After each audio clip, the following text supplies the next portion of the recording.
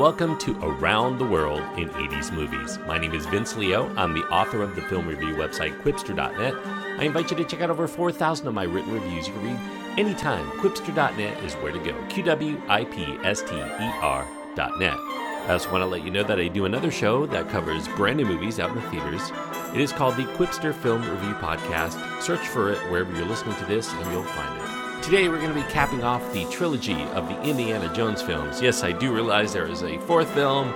I will not be covering it here. However, if you want to know my thoughts on that film, you can get them at my website. I do have a written review of that. Indiana Jones and the Kingdom of the Crystal Skull is what I'm talking about. However, today we're going to get into the third and the final film of the 1980s for Indiana Jones. It is Indiana Jones and the Last Crusade. It came out at the very end of the decade in 1989. It is a PG-13 rated film. That's a notable thing for this series. Violence, sensuality, and some disturbing images are in the film. The runtime is 2 hours and 7 minutes. Harrison Ford returns as Indiana Jones, of course, but new to the series is Sean Connery. Alison Doody is also in the film, but returning are Denholm Elliott, John Rhys Davies. River Phoenix and Julian Glover are also in the film. Steven Spielberg is the director, the screenplay credited to Jeffrey Boehm.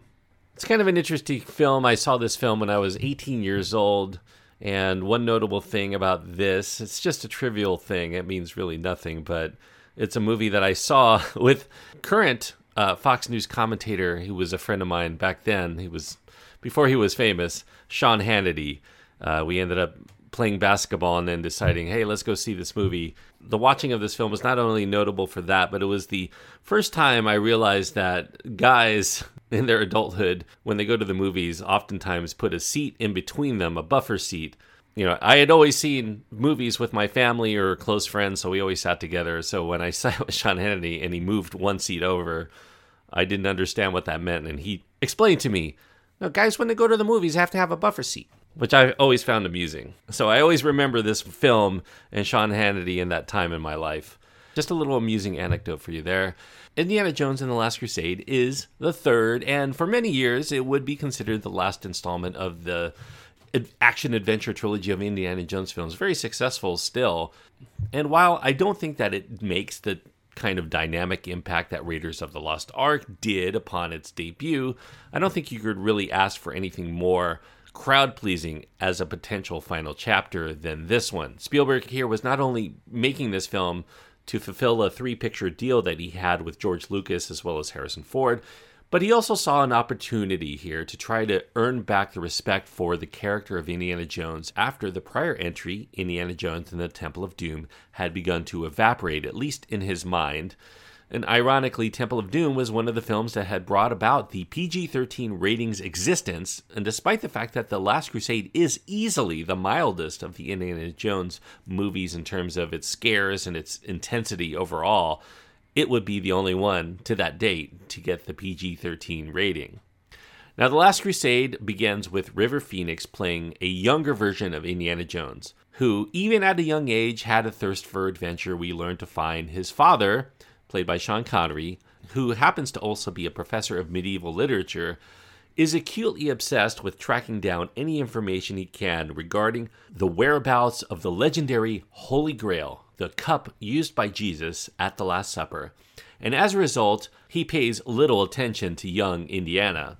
Now we flash forward to 1938, where Indiana Jones eventually finds that his father has been kidnapped by the Nazis, who are also looking for the Holy Grail for their own evil purposes, and the legendary powers of immortality that it may hold.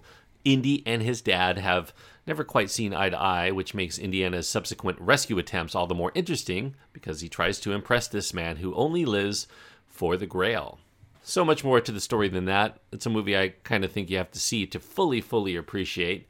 Now, Spielberg here, who put aside the potential for directing two other 1980s classics in Big and Rain Man, he was actually attached to those films, but then ended up having to leave to take on Indiana Jones and The Last Crusade. Here he's correcting many of the missteps that he had made in Temple of Doom. He goes completely the opposite direction in many ways. He makes the adventure about the characters and not about the thrills and chills every few minutes, as he did in that film.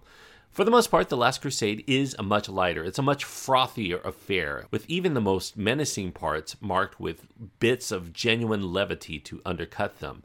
Jeffrey Boehm, who scripted other films, Inner Space for Spielberg, Funny Farm is another film he's known for.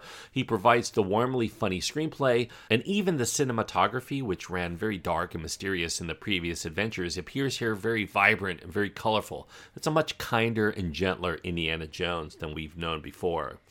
Originally, Chris Columbus, a Spielberg favorite in the 1980s, had turned in an early script. It was set in Scotland and Africa, reportedly to be called Indiana Jones and the Monkey King, which included Lucas's long-standing desire to make a haunted house part of the story in Scotland before ending up in this battle for the Fountain of Youth in Africa. George Lucas was not happy with it, though, in the end, primarily because it was too rooted in fantasy and because Steven Spielberg had qualms with the stereotypes of the Africans that were needed in that movie.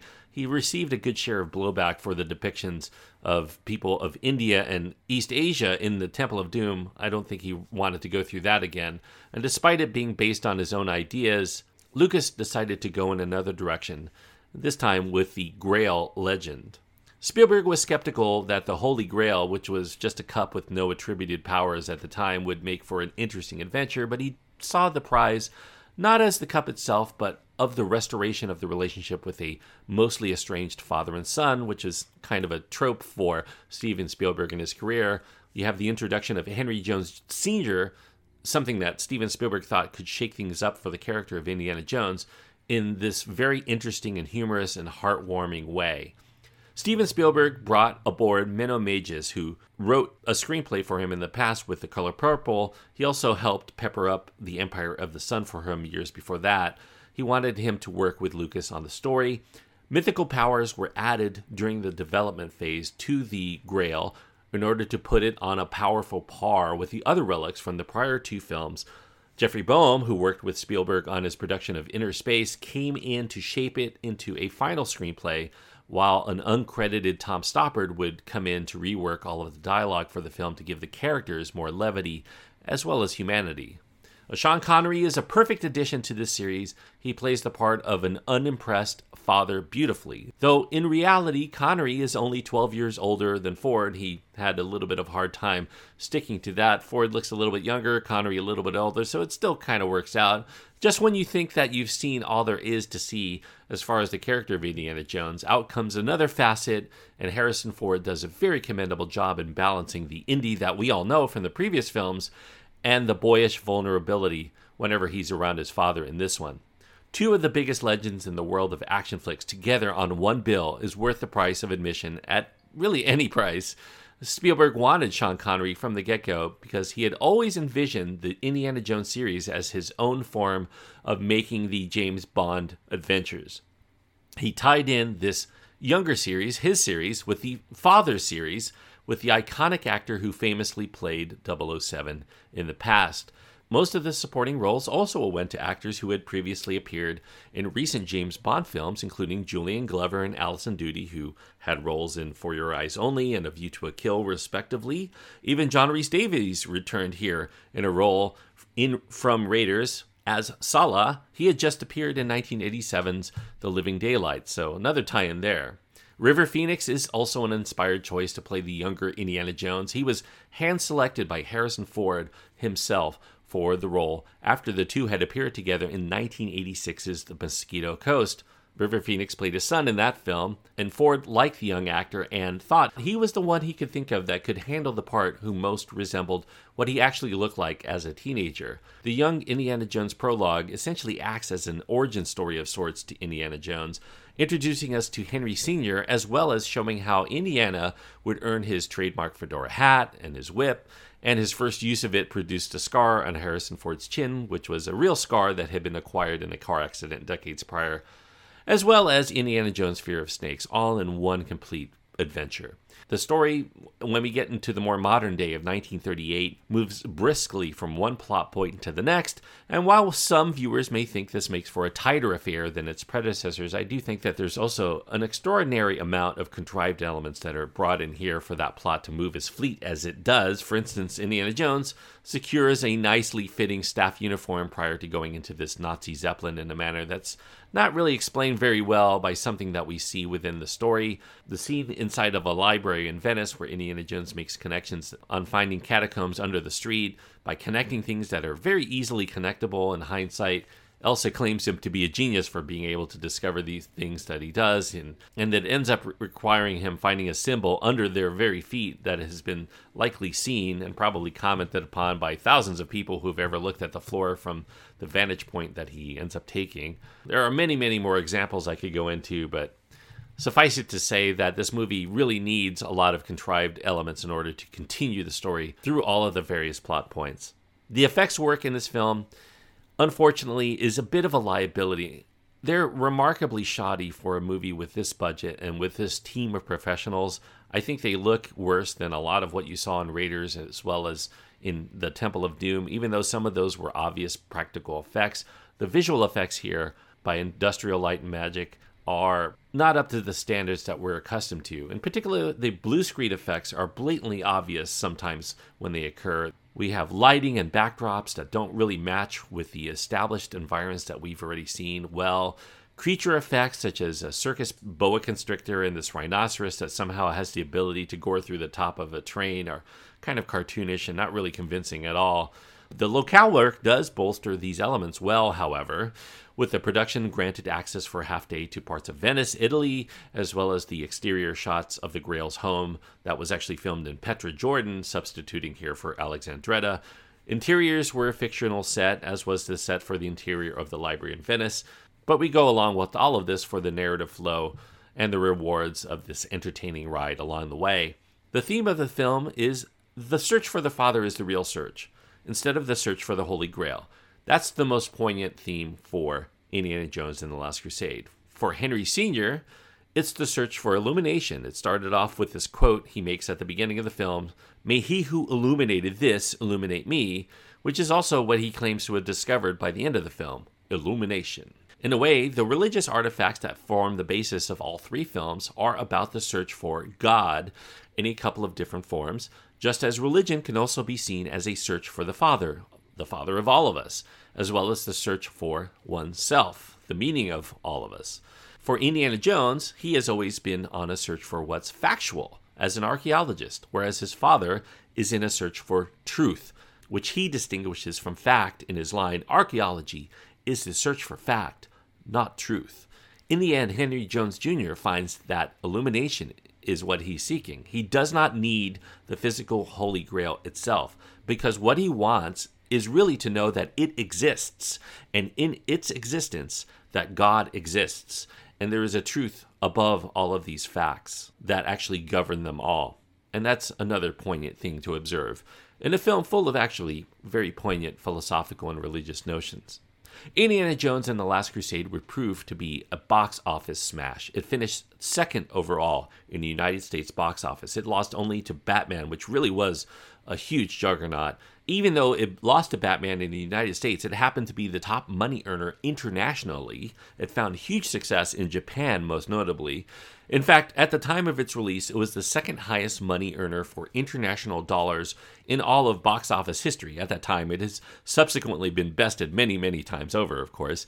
Critically, it was also successful. Many reviews noting that it bounced back in tone and in tempo from the Temple of Doom for becoming the funnest romp in the series. It would receive an Oscar for its sound effects editing and also nominations for John Williams' score and for its sound mixing. There's a sense of welcome immaturity to the entire production. It lets you know that it's all in the name of fun. Some Indiana Jones fans love the comedy. They love the repartee within The Last Crusade so much that there are actually people that consider it the best of the series. Even Steven Spielberg and Harrison Ford have said that it is their favorite as well. And that's pretty notable considering how respected Raiders of the Lost Ark is. This is a loving send-off to one of the most beloved characters in movie history. And even if the humor sometimes gets into the realm of being a bit corny, we like these characters so much that even those moments end up making us smile.